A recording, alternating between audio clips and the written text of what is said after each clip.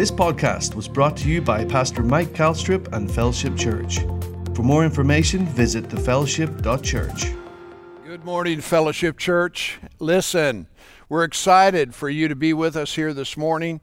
So all of you that attend regularly, and especially those of you that maybe just tuned in to the service here this morning. We're delighted that you can be with us here today because, praise God, we're going to have a great time in the Lord. You know, the Bible says this is the day the Lord has made. So we are going to rejoice and we're going to be glad in it. And I tell you what, God wants us to be happy. Hallelujah. And yeah, there are challenges in life. There are things that we deal with. But the Bible says that the joy of the Lord is our strength. Hallelujah. And it's an inward kind of joy. It's not some kind of external thing that we try to get from this place or the other. No. No, this is that which comes from within because of the indwelling presence of God. So thank God today we can rejoice in His goodness and mercy, His blessing, praise God, within our lives, the promises that He's made to us as His children, and the redemption that He has provided for us in Christ Jesus. Aren't you glad this morning that Jesus came to this earthbound existence? He gave His life as a ransom for all. Praise God, so that you and I could be born of the Spirit of God, so that we could become the children of God, so that we could be redeemed and live the life that Jesus and God the Father intended for us to live, so that you and I could be His trophies. Hallelujah. You know, the Apostle Paul, he talked about us being living epistles or letters that are written and known of all men. In other words, when people see your life, they're seeing Christ, they're seeing God, they're seeing His glory, they're seeing what it is that God has done in your life and the possibilities that belong to them as well. So I tell you what, we can just rejoice and we can be glad, glory to God, because I'll tell you, here's another thought for you to think about this morning, just as a matter of exhortation. You know, Jesus is coming again. Glory to God. He said that if I depart, I will come again. And so He is coming for His bride. Hallelujah. The Bible says that God is waiting for the precious fruit of the earth. It really is harvest time.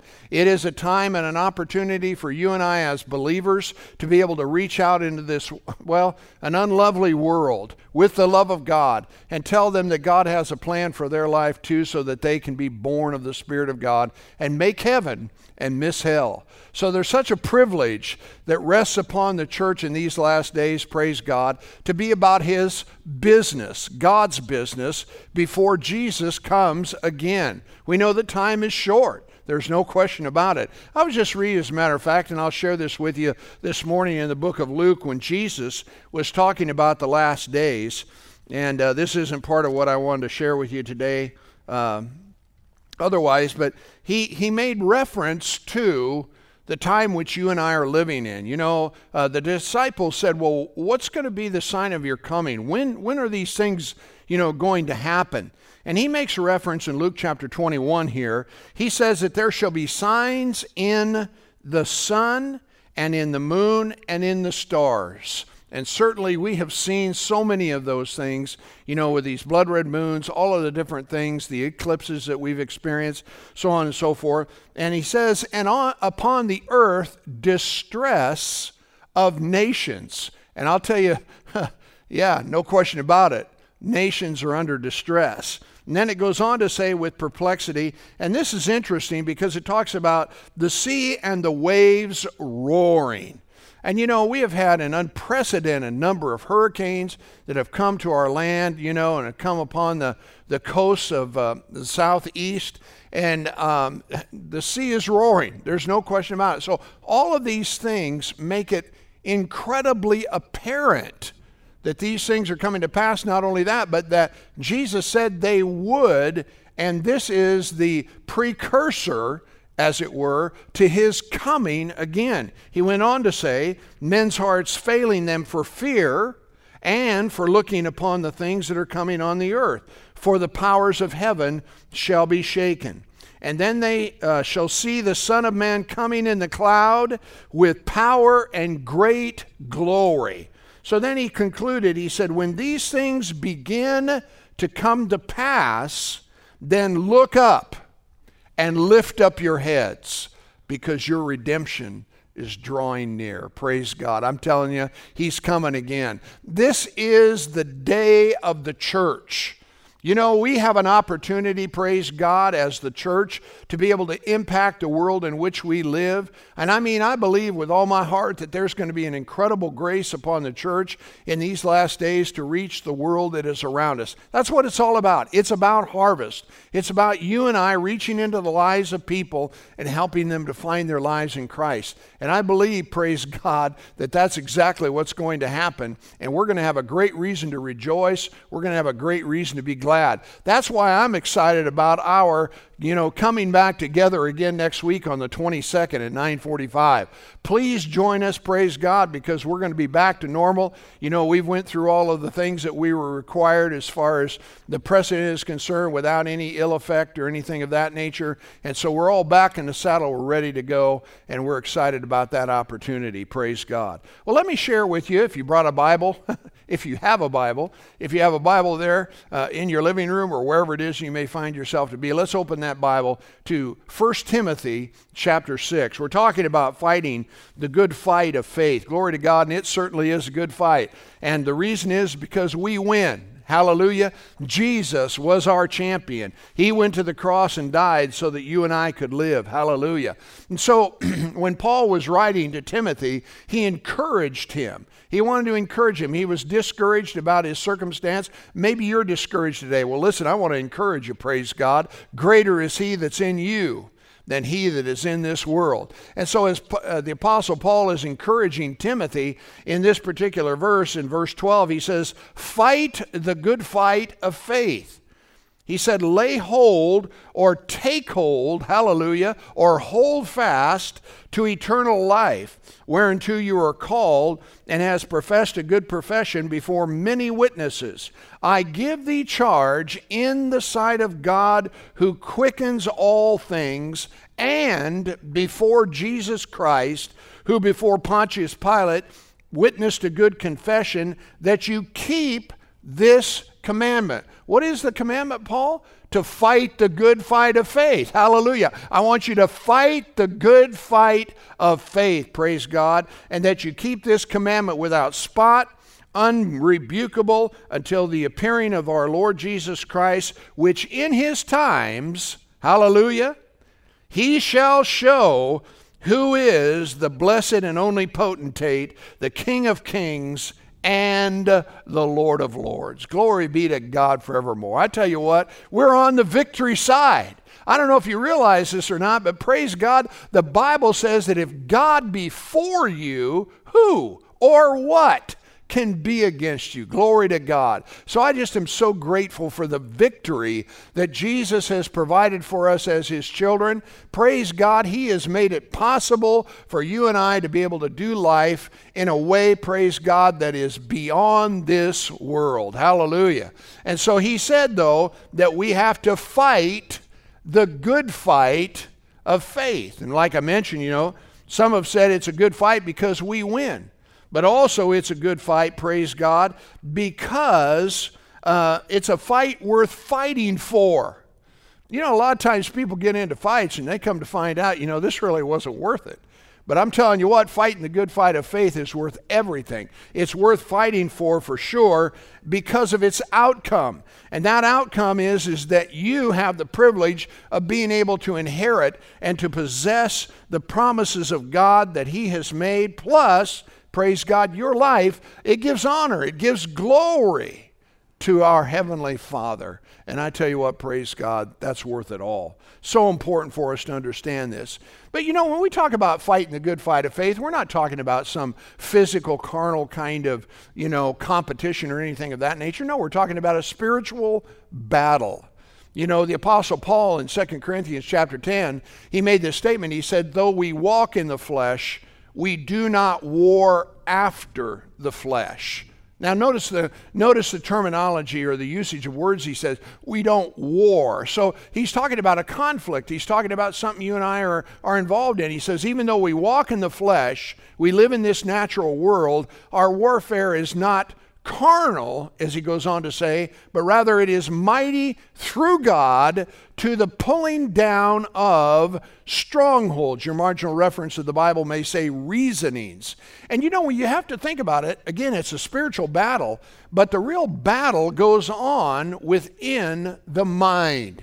That's where the devil attacks people. That's where he tells them they're no good. That's where he says you're never going to make it. That's where he tells them, that you're not worth anything, or that the Bible isn't true, or why in the world would you ever do that, or all of these different kinds of things that he tries to use against you. When Jesus was tempted in the wilderness, the devil came to his mind and said, well, if you're really the Son of God, then you ought to turn these stones into bread.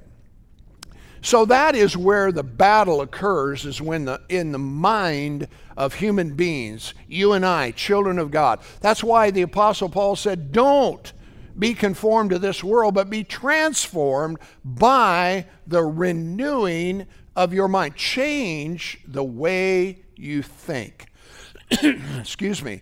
In other words, he wants you to start thinking the way that God thinks, thinking God's thoughts. And thank God, you and I have been given the privilege, it's such a privilege, to be able to have the living Word of God in printed form so that you and I can know the truth, and that truth can make us free. Hallelujah. But he goes on here, he says, casting down imaginations or reasonings and every high thing or thought that exalts itself against, now listen, the knowledge of God. Satan is forever trying to discredit and disprove the reality and the validity and the truth of God's Word, but he can't do it. I tell you, praise God, God's Word is true. The only way that can happen is if you choose to believe what he's saying instead of what God is saying. But thank God we don't have to do that. We can hang in there and be strong in the Lord, praise God. We can lay hold of what it is that God has promised. We can stand on what it is that he said. But he talks about, all of these reasonings that come against the knowledge of God. And then he goes on to say, bringing into captivity every thought. Now that's interesting. Now here's a question I have for you. Who is it that does the bringing into captivity? It's not God. He's given us or commissioned us to be the ones, when we discover the truth, to be able to take the Word of God and whatever it is that's being told to us and be able to decide which is right and then embrace this and take into captivity every thought to the obedience of Christ. And then he goes on to say, having in readiness to revenge all disobedience when your obedience has been fulfilled. So it's a fight. It's just, that's the way it is, It's something that you and I not only have to do, but thank God we can do. And we can do it in grand style. I tell you what, you can be strong in the Lord. All you have to do is make up your mind. God gave you a will, and he said that we're to be strong in the Lord. So it ought to be, praise God, in your confession and what it is that you say, I am strong in the Lord. The Bible says, let the weak say, I am strong. Glory to God. Because you are. Why? Not because of yourself, but because of what Jesus did for you in his redemptive work on the cross at Calvary. Hallelujah. So the fight of faith, really by definition, simply put, the fight of faith is simply believing in what God has promised and walking in the light of it. Hallelujah. He just said, if you'll do this, I'll do this. Hallelujah. He said, I'll watch over my word to perform it. I'll make it good in your life. Now, I don't know about you, but I believe God's word. I believe what it is that he said. He said, I am he that blotteth out your transgressions for my own sake. God wants to deliver people. God wants to set people free. God wants people to walk in the light and enjoy the peace that only heaven can give to them. But again, you got to believe in what it is that God has promised and then make the decision or the choice that you're going to walk in the light of it. No one can make that decision for you. I mean, you can't blame everybody else because your life is going the wrong direction. You're the one, as a free moral agent, who gets to choose. And what a privilege it is, hallelujah, to be able to believe the Word of God. You know, the Bible promises eternal life. You know, for example, just thinking about it, talking about salvation, you know, and what it is that God has provided. The Bible promises eternal life to everyone who will believe in Jesus Christ and the fact that He is Lord. Let me ask you a question this morning. Is He your Lord? You know, I mean, I'm talking about, when I say Lord, I'm not talking about, you know, getting fire insurance because I don't want to go to hell. I'm talking about where there's a surrender with all of our hearts, all our minds, all our souls to the King, Jesus, and giving Him or making Him the Lord of our life. That means we do His bidding. We follow His orders. We do what it is that He has asked, because therein is the blessing of God within our lives. Hallelujah. See, the Bible says, and again, talking about salvation, we could say it a different way. This is what God said. He said that there are none righteous, no, not one.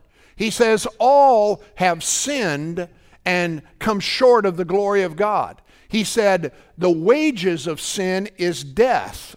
Now, when we talk about death, we're not talking about just physical death. When we talk about death, we're talking about spiritual death. And essentially, by definition, that means being separated from God.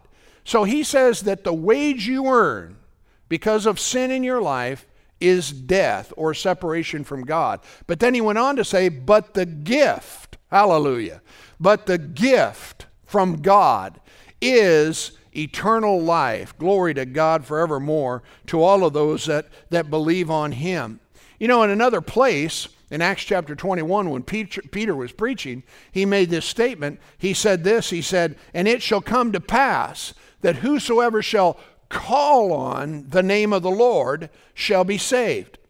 Now, some people have thought, you know, well, if I just jump through these hoops, I, you know, become a church member, maybe I'm baptized in water, you know, and I'm a pretty good person because after all, I'm not like them, you know, then heaven will be my home, or I get confirmed into the church or whatever. Well, you know, none of those things are in the Bible. I mean, it's a good thing for us to be a member of the church, and maybe, of course, you know, praise God, some of the other things we described are good. But at the end of the day, you have to call on the name of the Lord to be saved. In other words, you have to do it His way, on His terms, and that is to recognize that you're a sinner in need of a Savior, and that only Jesus is the one who can pardon, who can wash away your sins, who can make you a child of the living God when we surrender our hearts to Him. Glory to God. You know, in the world in which we live, you know, people say this all the time, that there are many different ways to heaven. Well, I got to tell you, that's not true.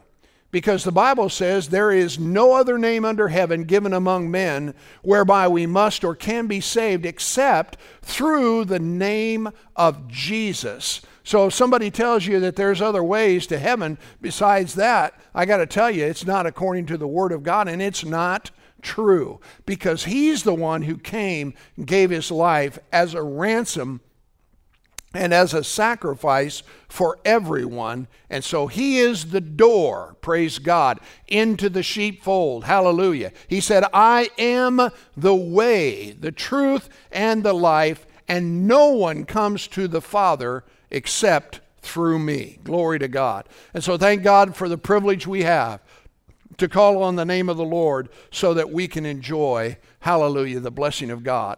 You know, when the Apostle Paul was talking in Romans chapter 10, he made reference to the fact, he said, my heart's desire and prayer to God is so that everyone, that Israel might be saved. And he went on to explain, he says, I bear them record. He says, they've got a zeal for God, but it's not according to knowledge. In other words, it's not accurate knowledge that they're following. You know, the Apostle Paul was a great example of that. He thought he was doing everything as part of and as a member of the strictest sect of the Pharisees. Excuse me. And as a result, you know, he was zealous. And he said, I bear them record. I used to be like them.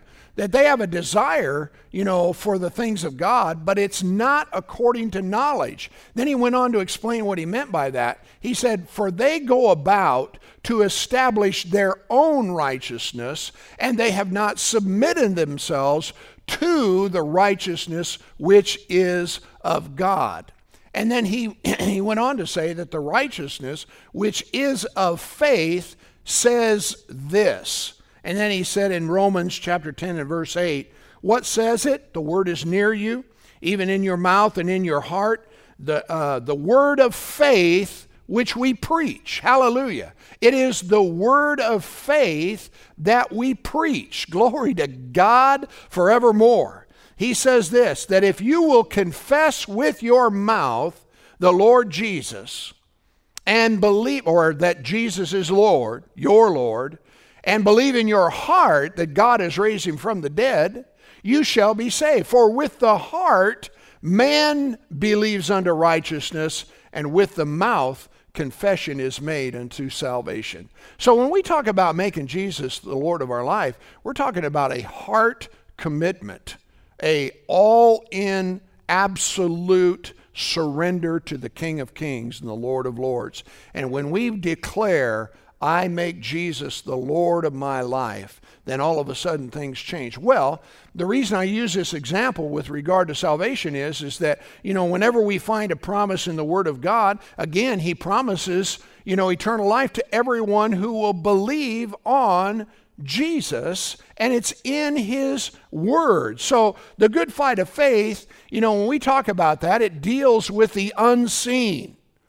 A lot of times there's things that we're believing God for that we don't have a manifestation of them yet, but yet right on the other hand, God promised or said, hey, it shall come to pass. I will bless you coming in and going out. You'll be the head, not the tail. You'll be above only and not beneath. Well, maybe you're still beneath, but I tell you what, praise God, it's subject to change when you walk with the Master. So the good fight of faith really does deal with the unseen, which is not, perceived by physical senses. Again, talking about salvation, you can't see salvation necessarily, but it's true. When Jesus was talking to Nicodemus in the 3rd chapter of John, he made this statement. He said, the wind blows, where it wishes, and you hear the sound of it, but you can't tell where it's come from or where it's going. And he said, so is everyone that's born of the Spirit. What's he trying to say there? He's saying, you know that the wind exists, right? Right now this morning, we can hear it blowing like crazy. I know that the wind exists. I can't see it. I don't know where it's going, or any of that, but I know that it exists. And the same thing is true when it comes to salvation. We know that salvation is real. People's lives are changing. In other words, we can't see salvation, but we can see its result. And we can see those results in multiplied hundreds and thousands of people who've made decisions. So when I talk about fighting the good fight of faith and the fact that it deals with the unseen, it's not things that happen necessarily within this natural realm, although they will manifest themselves in different ways. But praise God, that's what you have to understand. For example, Hebrews chapter 1, verse 11, it says, now faith is the substance or the confidence or the ground. Faith is the grounds or the confidence or the substance, or we could say materiality, of that which we hope for. It serves as the evidence of what we do not see. Hallelujah. For example, you might have the hope or the plan or the whatever, to maybe go do something, go on vacation, or maybe your family's coming to your house or whatever. Well, the time hasn't arrived. In other words, they haven't manifested themselves as far as showing up on your doorstep, but you have this hope. Yes, we've made this plan. And, on a certain day, everybody's going to be coming over, or we're going to go down to the lake, or we're going to do this or that or the other, So you don't really have the manifestation or the actual experience of it, but you have faith towards it, the unseen, and so you're moving towards that date, and pretty soon, praise God, what you hope for is going to become yours at last. The same thing's true when it comes to your life and to mine, because faith gives substance to the things. You might hope for a better life. You might hope for a better home. You might hope for, health in your body or whatever the case might be. If you can find God's promises in the Word of God that promises you the things that you're desiring, praise God, you can have every one of them because His Word is sure. So faith, when we talk about faith, faith begins where the will of God is known.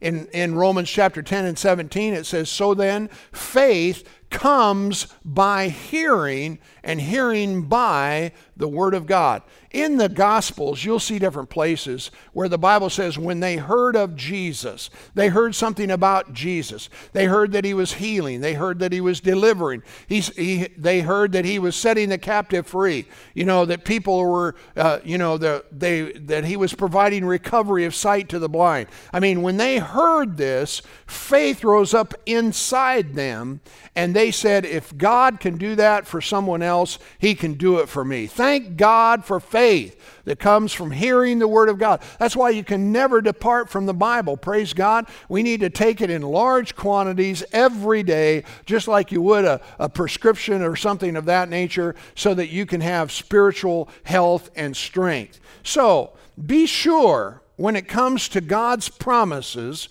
in other words, what the Scriptures say, not what somebody else says.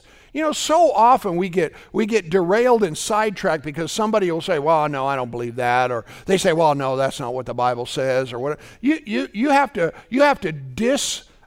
enfranchise yourself from that kind of thinking. You have to go back and say, now wait a minute, what is it that the Bible says about my personal life? What is it that God has promised that He said He would do for me? So be sure the promise of God, or the promises, the Scriptures, cover the things that you are asking or believing God for. Just find it in the Bible. Praise God. He said, with long life will I satisfy you and show you my salvation. He said, I will guide you with my counsel and afterwards receive you into glory. These are promises that God has made for us. Praise God. So we ought to be able to expect and believe for the very things that God said that He would do. Thinking about my own personal testimony, I can't speak for others, but I can sure speak for myself. I didn't know anything about God. I grew up in the church. As a young boy, I was, seen to going to Sunday school and things, and I'm sure that probably helped to some degree, but I didn't know God. I didn't know Jesus. I never knew that I had to make a commitment to Him until I was 19 years of age. And when I gave my heart to Christ, everything changed. And all of a sudden, the Word of God became alive within my life, and I began to discover this, buried treasure that God had in His Word. And from that, in other words, I would say it this way, I didn't know God had a plan for my life. And yet you read in the Scriptures, and the Bible says in the book of Jeremiah, I have a plan for you.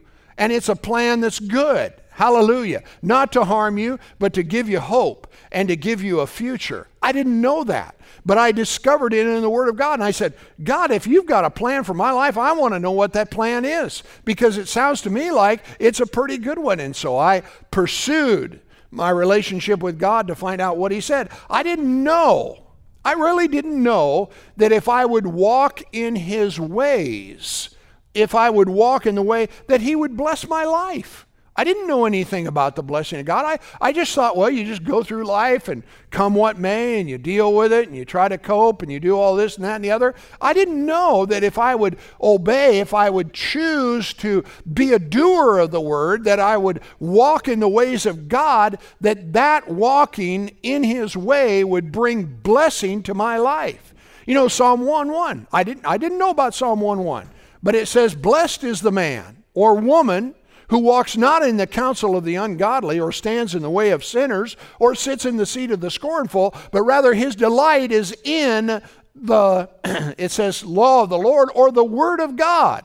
And in it does he meditate day and night. He shall be like a tree planted by the rivers of water that bring forth fruit in their season. It goes on to say that his leaf shall not wither, and whatever he does will prosper. Hallelujah. Now, isn't that a picture of the blessing of God? And that blessing comes as a result of my choice not to walk after the world or ungodly people or sinners and behaving and thinking and doing the way they do, but rather, praise God, making the Word of God my delight. And I tell you what, praise God, I've made that decision and that choice over the past 45 years or plus. And I tell you what, God has brought great blessing into my life as a result of my obedience. But I didn't know. Again, we're just talking about how that faith comes by hearing, hearing by the Word of God. I didn't know that Jesus came to redeem my life from destruction. I didn't know that until I began to read the Word of God, where it says, praise God, that we can give thanks unto the Father who has qualified us to be partakers, praise God, of his divine inheritance. And it also goes on to say, who has delivered us from the authority of darkness and translated us into the kingdom of his dear Son. I didn't know that. I didn't know, praise God, that I'd been redeemed, that I had been delivered, praise God, from the authority of darkness. I didn't know it, but I know it now. So praise God, when darkness shows up on my step, I just say, thank God I'm redeemed. Glory to God. No, no, no, no, no. You cannot come here because I am the redeemed of the Lord. Glory to God. Isn't that good? So we talk about, faith coming by hearing, hearing by the Word of God. Here's another thing. I didn't know that Jesus had given me authority over the works of darkness, not only to bless my life, but to be able to bless the lives of others. Hallelujah. He put me in a grand position as a child of God to be able, praise God, to bring blessing to humanity, and not only that, for my life to be blessed as well. And I found all of this within the context of the Scriptures. I tell you, God's Word's true. Hallelujah, friend. And you can believe it, you can trust it. And so it's when we build our lives upon the foundation of practicing or doing the Word of God that great things begin to happen. Jesus, he addressed this in Matthew chapter 7. He said that whoever, builds his house upon a rock by doing the Word of God will be standing. But if you don't do the Word of God, if you don't obey his sayings and what it is that he says, the storms of life will come, but your house won't stand. So thank God you and I can be a doer of the Word. You ought to say that right now. I am a doer of the Word. Hallelujah. God wants you to be a doer of his Word because that's where the blessing of God is within our lives. For example, talking about being a doer of the Word, the Bible teaches us to forgive. The disciples on one occasion, they were trying to probably be, thinking that they were really doing a good deed. They said, Master, how often should I forgive my neighbor? I mean, like 7 times? And Jesus said, why don't you multiply that times 70 in a day and just forget about the whole thing? We don't have the right as the children of God to hold people in unforgiveness. The Bible teaches us to forgive. People say, well, I just can't. Well, that's not true. You're just choosing not to. Did you hear me?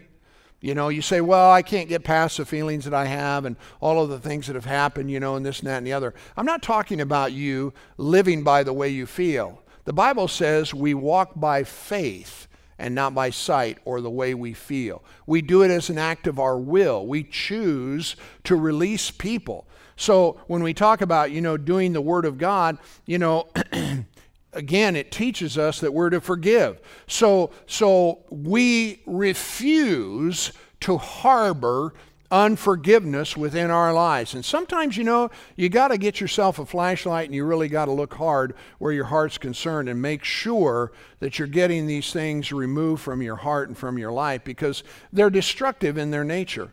They're the wiles of the devil. There are the schemes he uses to try to thwart the will of God in your life, to bring destruction in your life, to keep you from enjoying heaven's best. The same thing's true, when the Bible teaches us as believers to forbid strife to be a part of our lives. And oh, how easy it is sometimes for us to enter into a strife-filled situation.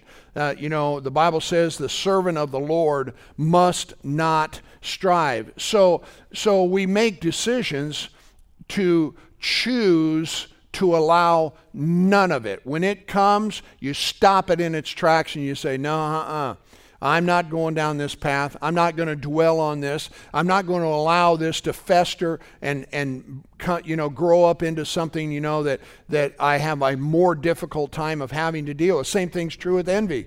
You'd be surprised, sometimes when people see that others are doing better than them, or they have something that, they don't, and this and that and the other, how this emotion will come up on the inside of people, and they're jealous or they're envious or whatever the case might be. Well, long time ago, praise God, I learned this lesson. I found out that when I seen other people that were being blessed and that their lives were going in the right direction and that good things were happening in their lives, I always would say, I'm in that line. I'm in that line. I'm not going to get jealous. I'm not going to become envious because somebody has something that I don't. Praise God, I'm just going to trust God that He'll do the same thing for me if I'll just believe Him and obey Him. Obey His word and do what it is that He says.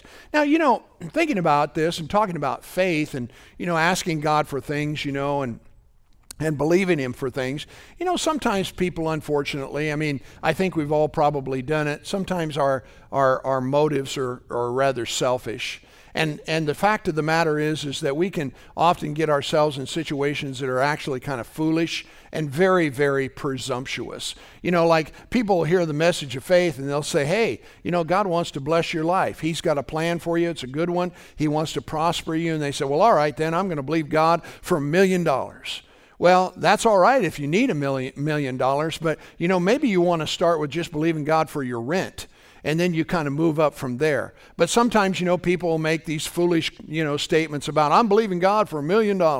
Well, again, not that God's opposed to you having $1 million, but what are you going to do with $1 million when you get it? Are you going to sow? Are you going to give? Are you going to participate in kingdom business? Or are you just going to kind of pile it up and hoard it up so that you can keep it to yourself?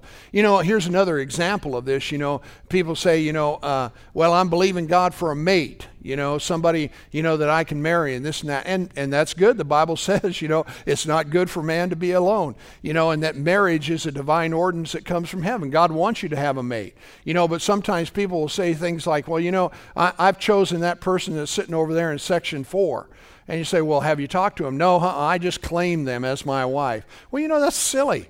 That's just foolishness and presumption, I remember there was a story about a guy who was believing God for a wife, and he said he was going to claim this other man's wife. He says, well, I'm claiming her.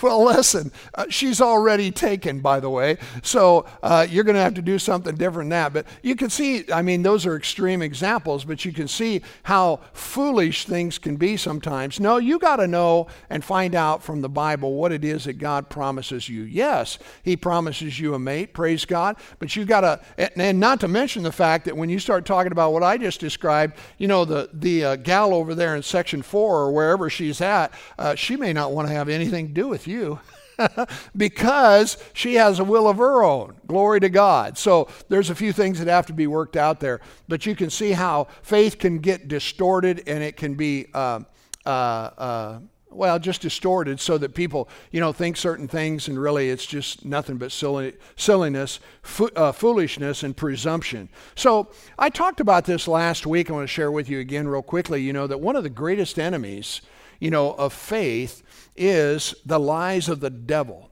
The Bible talks about in 2 Corinthians 4 and verse 4, in verse 3 it says, if our gospel's hid, it's hid to those that are lost. And then in verse 4 it says, because the God of this world. Well, who is the God of this world? That's Satan. That's the devil. Amen? The God of this world has blinded the minds of those that do not believe. Okay? And then it goes on to say, lest the glorious light of the gospel should shine unto them. So there's a lot of people that are walking blindly in the world today that have no idea that they have an enemy called the devil. They have no idea that they're blinded by his lies. They have no idea about any of these things. That's why Jesus came as a light to the world so that we could know the truth, and the truth would make us free. You know, when Jesus was discussing this, actually he was discussing it with a bunch of religious rulers of that particular day, and he was accused, they were trying to boast in their position as leaders within the church. And he said, "You're of your father, the devil." Hallelujah. Now that's an interesting concept. You got people in the church that are in leadership and they're of the devil. Not everybody that stands in a pulpit is of God. Not everybody that espouses, to be quote unquote religious knows God in any way, shape, or form. They know him intellectually, they know him academically, but they don't know him really. And so they go about espousing all kinds of things that aren't true. They develop the traditions of men. They cause people to be in bondage. There's all kinds of things that we could talk about in that context. But when Jesus was addressing these men, he said, "You're of your father, the devil." Ooh, wow. And he went on to say, "In the lust of your father will you do."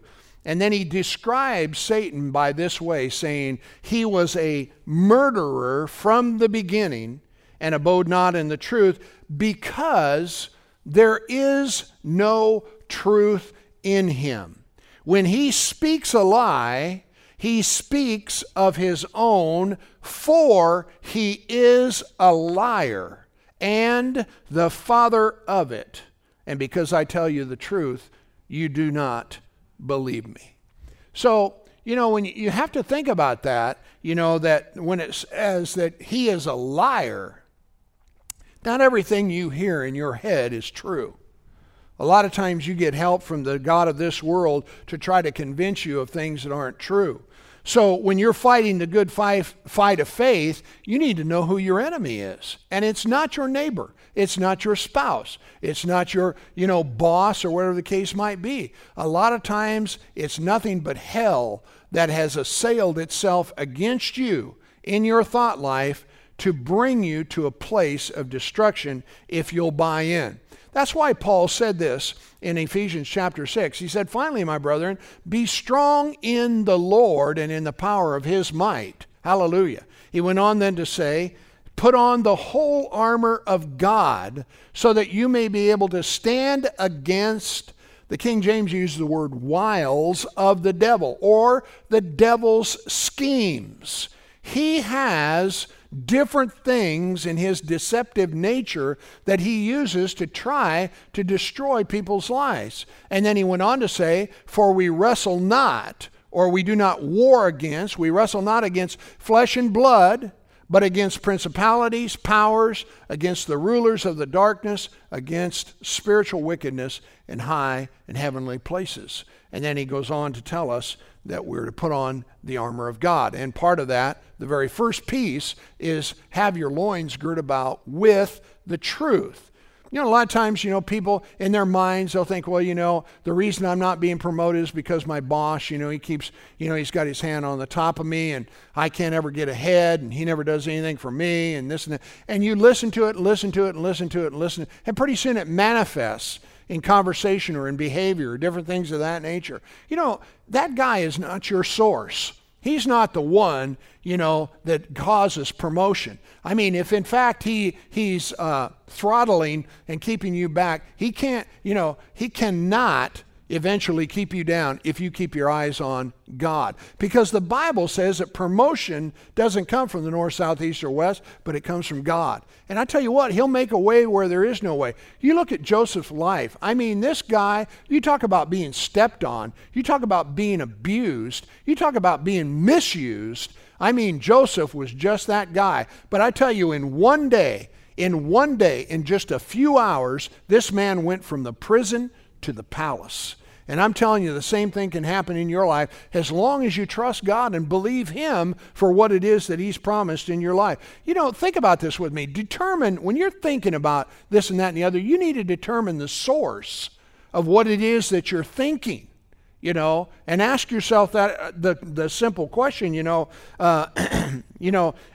words, if you want to see, God at work, look at Jesus.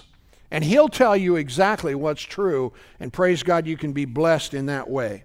Another great hindrance that I want to talk to you real quickly here before we close this morning is a hindrance to fighting the good fight of faith is doubt and unbelief. I tell you, this is probably one of the greatest enemies of faith that there is, and you have to guard against it, child of God, so that it doesn't creep in where your life is concerned.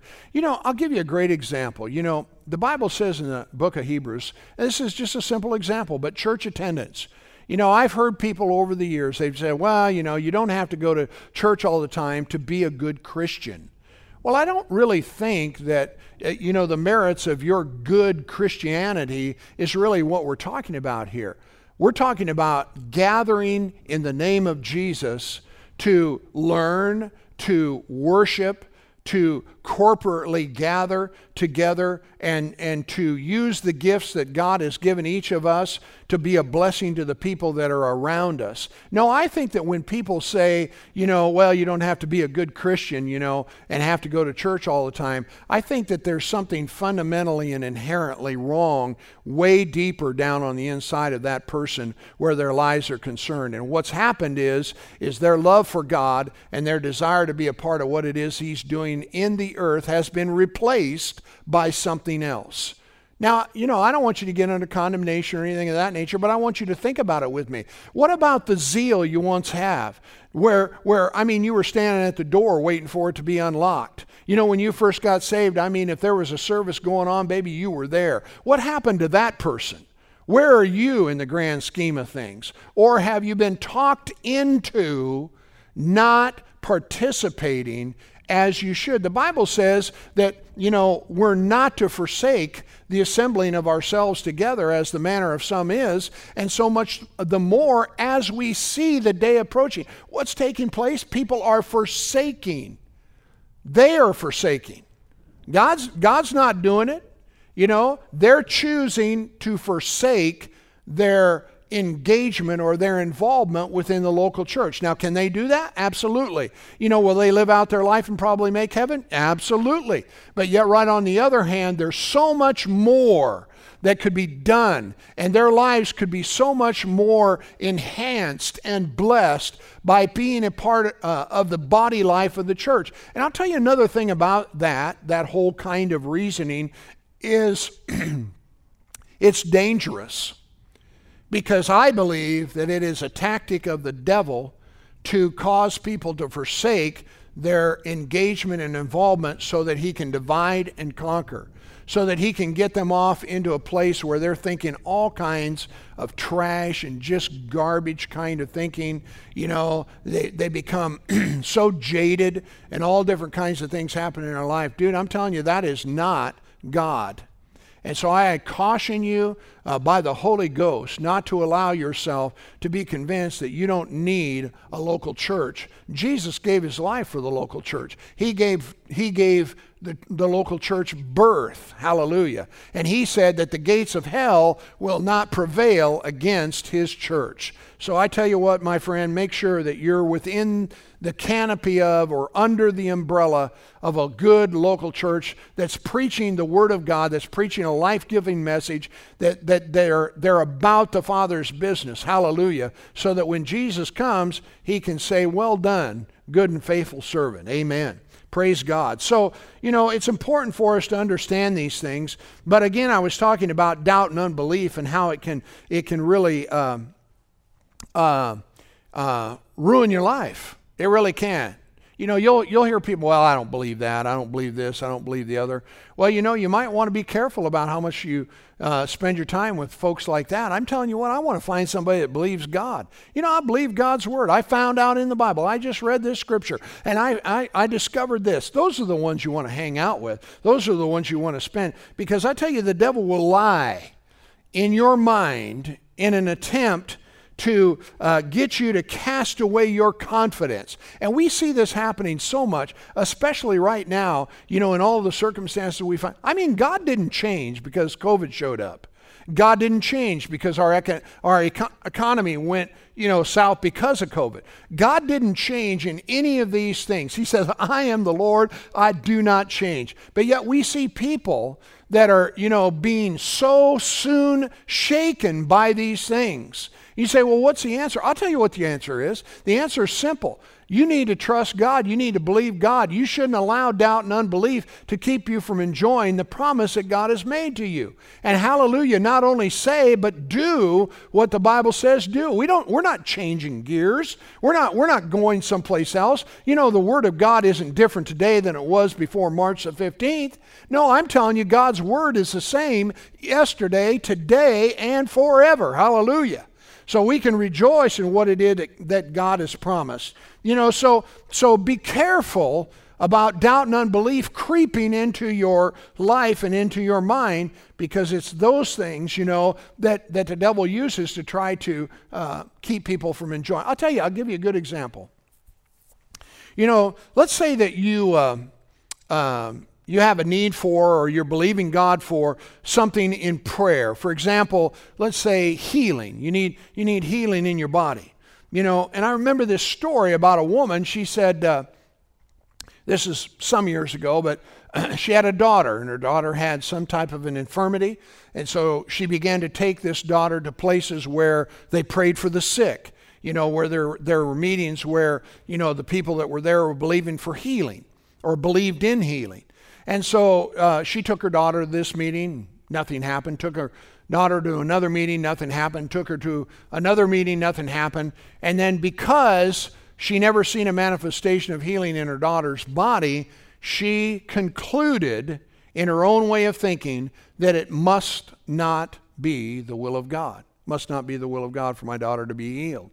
Well, she concluded that because she had taken her daughter to these different places, but healing hadn't occurred. But the reality is that God's living word says Jesus himself took our infirmities and bore our sicknesses, who his own self bore our sin in his own body, on a tree, that we being dead to sin should live unto righteousness, by whose stripes ye were healed. No, healing belonged to that daughter, praise God. But this gal, because she hadn't seen a manifestation of what it is that God had promised based on what she had done, she again concluded that it must not be the will of God. What am I saying to you? Just because things in the natural aren't a certain way, that doesn't mean that God's word or will doesn't still stand, and that's why you have to keep your eyes on the promise. No, there was just a disconnect there. There was something that they were at an impasse in, and what she needed to do is to continue to pursue and find out what it was, because she knew that God had promised to heal her daughter's body. Are you listening to me? So it becomes important to us, to understand these things. I'll give you another reason why it's important for us, because a lot of times when we set out to believe God, there are always these things that come against us to discredit and disprove what it is that we're believing. It's just kind of like I said earlier in my own life. There are a lot of things I didn't know. And because of that, I had a lot of things in my life that were detrimental. But I found out, praise God, that they couldn't stay if I would obey God. And yet all the time, well, you've always been this way. It'll never change. You got this problem. You got that. It's not leaving. All these things. Well, I tell you what, I chose not to believe those things. And I chose to believe the Word of God. I said, man, I'm telling you, I'm going to have what God has for me. I'll give you an example. In the book of Daniel, chapter 10, it talks about how Daniel set himself and set his face to seek the Lord because of a situation that was going on, in the nation of Israel. And he fasted and he prayed before God. And this is so cool, because on day 21, not just, a day or two, but 3 weeks after he set himself to hear from heaven, an angel appeared to him, and this is what he said. He said, "Fear not, Daniel, for from the first day," everybody say first day, "from the first day that you set your heart to understand, to chasten yourself before God, your words were heard."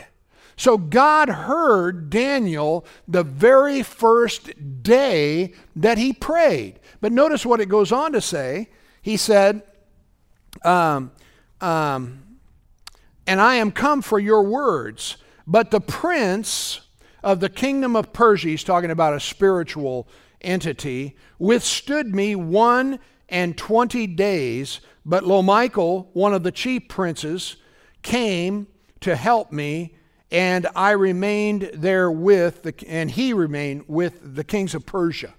So what he's saying is there was a battle in heaven that was going on. God was trying to get this word to Daniel, but it took 21 days. You know, you may be looking for a change in your life and it's not manifesting itself immediately. That doesn't mean that it's not God's will for you to have it. It just may mean that there's something standing between you and the manifestation of what it is that God wants to do in your life. That's why the Bible says, having done all to stand, stand. That's why it talks about persevering. That's why it talks about, enduring. Hallelujah. He went, don't cast away your confidence. It has a great recompense of reward, for after you have done the will of God, you will receive the promise. Hallelujah. There's so many places in the scripture. Abraham's a great example of that. I mean, God said, I've made you the father of many nations. Glory to God. God called those things that be not as though they were before they ever happened. And it took some time, but I tell you what, praise God, Abraham had a child named Isaac who was his child of the promise. And so it's important for us, praise God, to not let go of what it is that God has promised in our lives, because if we don't, hallelujah, it'll come. Let me conclude by saying this, that if he can, Satan will attempt to keep the answer or the manifestation from coming to your lives if he can. But I tell you what, praise God, when you stand in faith, it'll come just as sure as the dawn. Hallelujah. Aren't you glad for that? It's so important to us to guard our hearts with all diligence, for from it comes the issues of life. Guard your heart against doubt and unbelief. If people are just talking negative all the time, they aren't the people you want to hang out with. Now, if you can get their talk and conversation change, then hallelujah. But if they're just, bent on making sure that, you understand they don't believe the Bible, then they're probably not the people that you want to hang out with. Another story, again, to conclude here, is that of Peter. Jesus, the Bible talks about in the book of Matthew, sent the disciples away to go to the other side of the lake of Gennesaret, or the lake or Sea of Galilee. And he went apart and got away by himself to pray. The Bible says that he came to the disciples because a storm came up and was about to destroy their lives. He came walking to them on the water.